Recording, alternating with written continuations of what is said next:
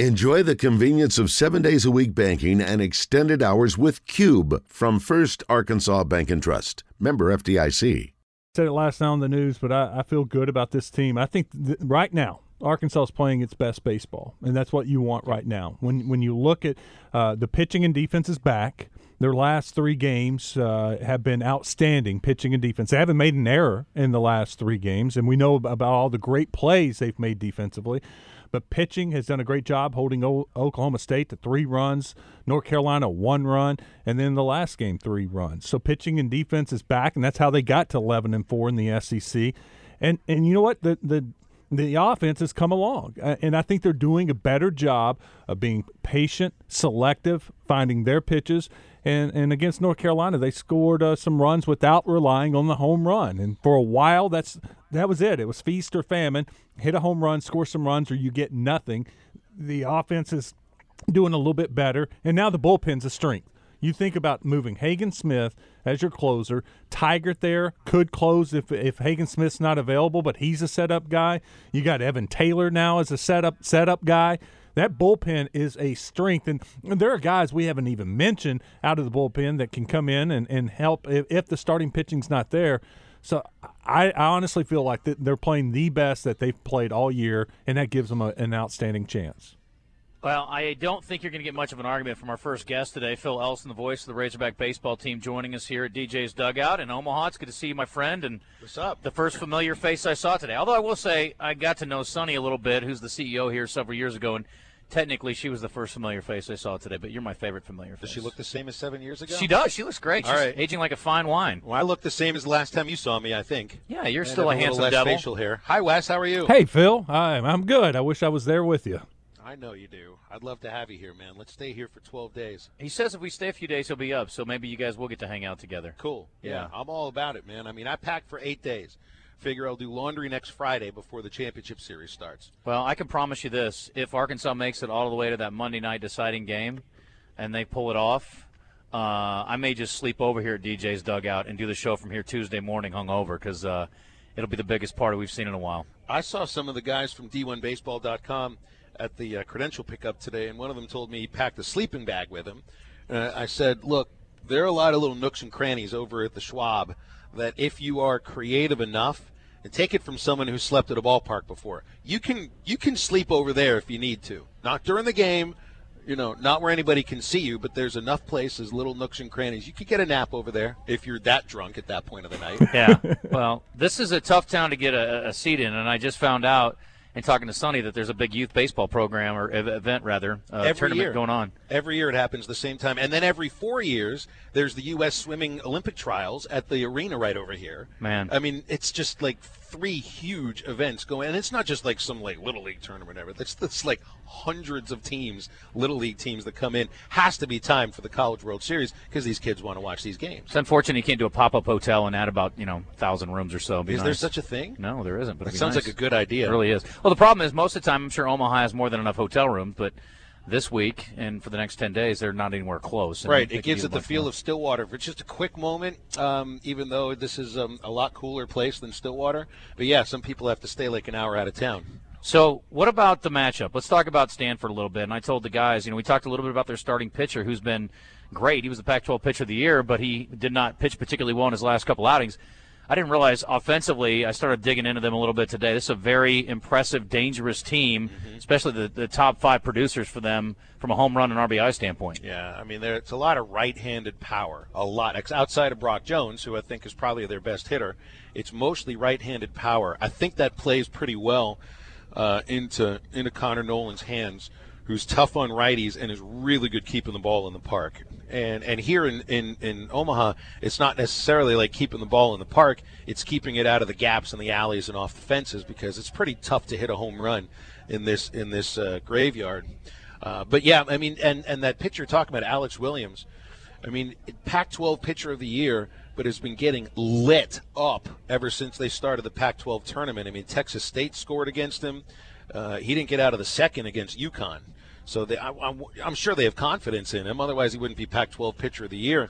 But the guy who really means something, I think, for them is they've got their own little Kevin Kopp situation going with this left-hander Quinn Matthews, who started and beat Arkansas back in early March but they don't use him as a starting pitcher right now. They use him to pitch almost exactly the same way that Kevin did last year, where if they get a lead in the middle of the game, I think they're going to go to him, especially here where you've got built-in days off as long as you keep winning.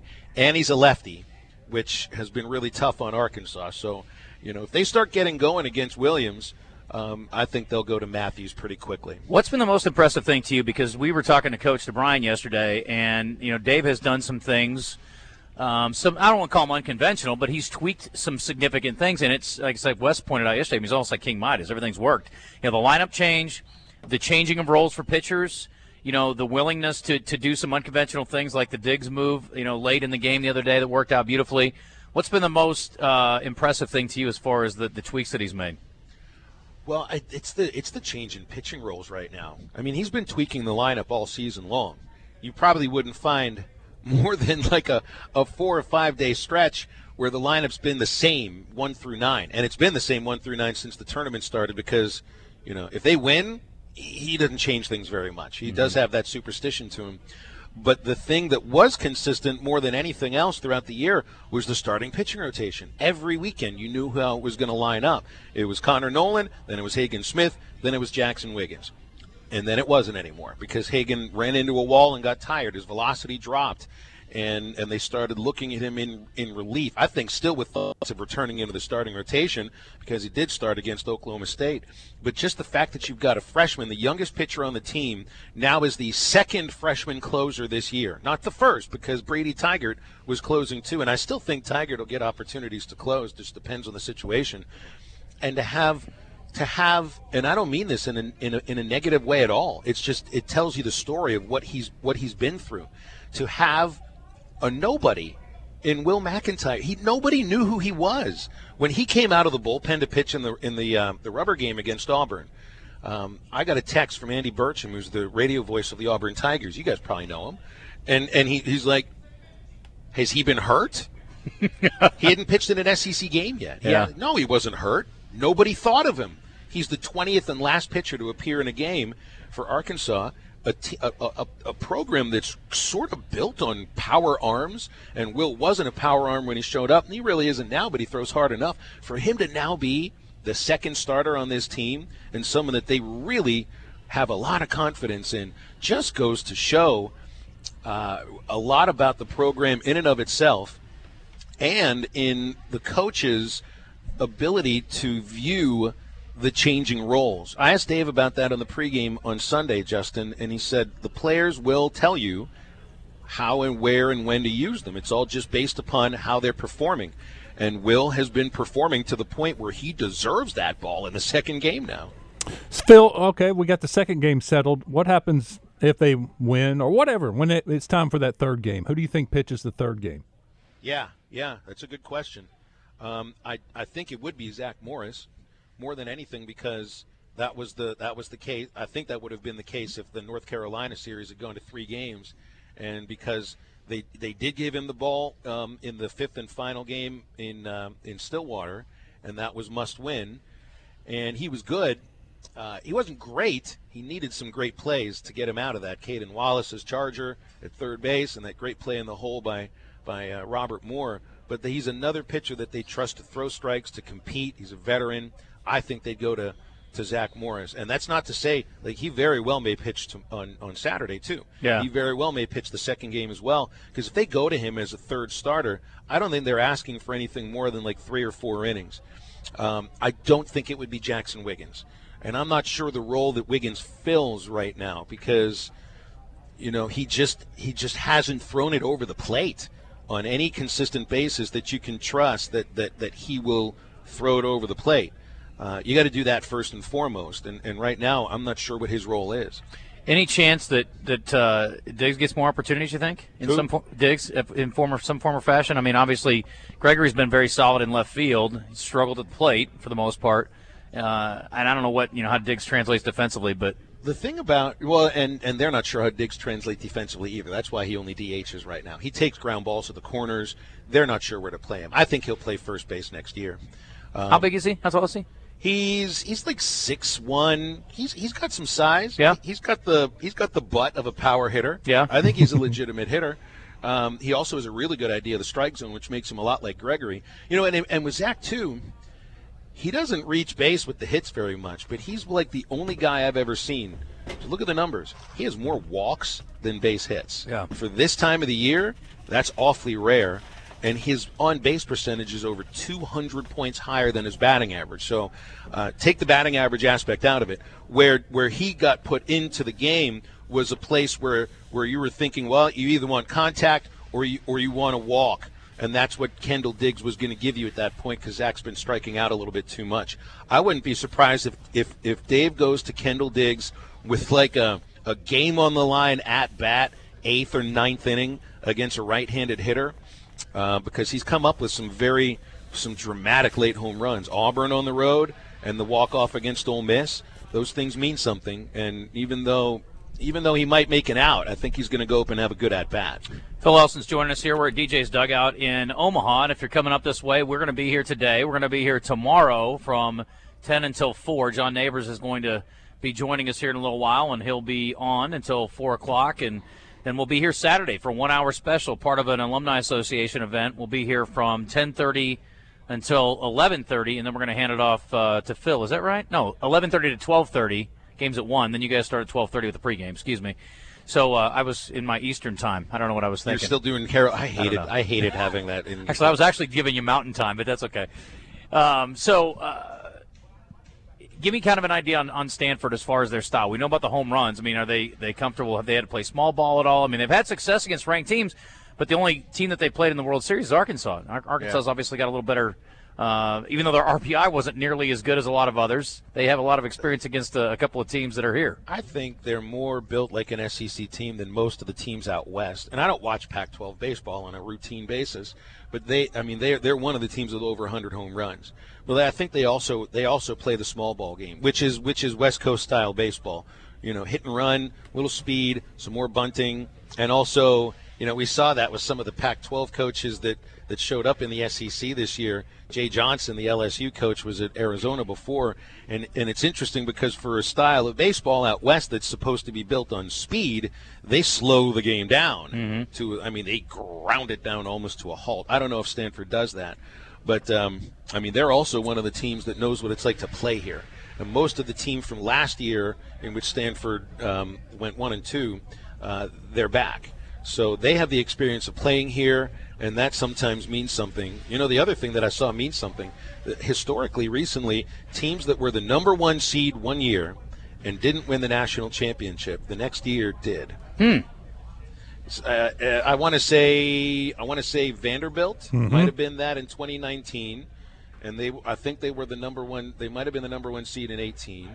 But this is a thing. How the number 1 seed doesn't win the tournament, but maybe the next year they get a better chance. Yeah. Lastly, before we let you go, I know you got to go get set up, but you were talking on social media today about a restaurant that's local, and again, we're going to spend a lot of time and money in DJs this week, but there are other spots closer, even closer to the ballpark. We're like a half mile away, which doesn't even feel like that. We're like 5 blocks away, 4 blocks away. What are some other spots you'd like to hit while you're up here? What are some other? Well, I want to go try the Drover. I've never been. What is it? It's called the Drover. This is like the famous steakhouse that everybody that comes to Omaha says you got to eat when you go to the College World Series. But you got to have transportation in order to do it because it's out by the Ascarbon neighborhood, which is not downtown. So I drove here. So I think you and I ought to give it a try. I have a car. We can go. We can race there. We could drive together, We could actually do that, too. Gas is so expensive. Yeah. But, all the restaurants around here, M's down the street is fantastic. I ate across the street, forget the name of the place, but it was really good, right across from the courtyard where the Team Hotel is. There's a lot of great restaurants around here. But there's an ice cream place called Zesto. That's what you were talking about today, okay. Now, that's not a restaurant. That's just a soft-serve ice cream place, and it's one of the things. Now, I never went to the College World Series at Rosenblatt. What we're experiencing downtown here is antithetical, I think, to what it was like at Rosenblatt, because the only thing that was close there was the zoo, and there weren't any restaurants around there. It might have been like some, concession stands and whatnot, but there's a Zesto there too, and it's soft-serve ice cream. It's like it's supposed to be the official taste of the College World Series. There's nothing special about it. It's just soft-serve ice cream with some sprinkles and stuff on it, but it's good. Did you ever go to the pizza joint across from the stadium? I think I went there either in 18 or 19. I can't remember. I mean, honestly, there's really not bad food around the stadium here. Yeah. Like DJ's Dugout, it's burgers and fries and chicken sandwiches and stuff, but it's all great. Yeah. Well, like Midwesterners. Last night, I ordered a plate of nachos. I'm looking at this. It's like, yeah, you guys put effort into these nachos. Yeah. Midwesterners know how to eat. Look at them. I mean, you know how we do. So. What do they call us? They're called corn-fed, right? Yes, corn-fed. These are my people. So, well, man, I appreciate you coming by today, and hopefully we can chat a little more tomorrow. But I'm looking forward to hearing from the players and Coach Van Horn today. I know you had a chance to talk to him yesterday for the Hog Paw. What anything stand out about the conversation before we let you go? I mean, it's just they're very laid back right now, and that it didn't feel like it was a laid back team when things weren't going well. But Dave's got a laid back feel to him. He's trusting the players. There's not like big meetings and everything like that. I think they're ready to go. And quiet confidence, is that fair? Yes, I think so. And that describes the way they play anyway. They're not a boisterous, look at me, kind of a program, and that'll never change here, even if, they win a national championship, they're going to dogpile and all of that, but they're not going to be showy. They're not changing the way they do things. And I heard you guys talking about it just before I went on, are they playing their best baseball right now? Yes, they are, because they're winning games in different ways. I trust teams that can win the high-scoring games and the low-scoring games. They just did that the last 2 weeks on the road against really good teams. Mm-hmm. They're dangerous right now. Yeah.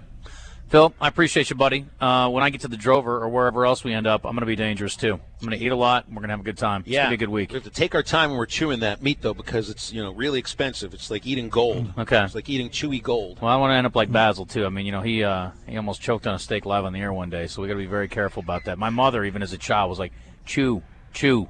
I was a very fast eater even as a wee lad. So don't worry, I got a Heimlich. I can practice some Heimlich later today if I need to help you out. Hey, listen, better safe than sorry, my friend. All right, buddy, I appreciate you. Thanks for coming by. You got it. See you, Wes. And when any idea when your boy gets in tomorrow? Booba. Hey, Booba. By the way, that's what Big Papi called him when they played together in Dominican. Booba. I love it. Bubba gets here. I'm not sure if he's getting here tomorrow night or early Saturday morning. He's got kids to coach, players to teach, stuff to worry about involving other kids that play baseball. This is his busiest time of the year, and now he's got the College World Series too, but it wouldn't be the same without him. It's too bad he's not coaching one of those youth teams up here in addition to calling games. That would really be fun. Time to start planning it that way, don't you think? No question. Yeah, I'll let him know that.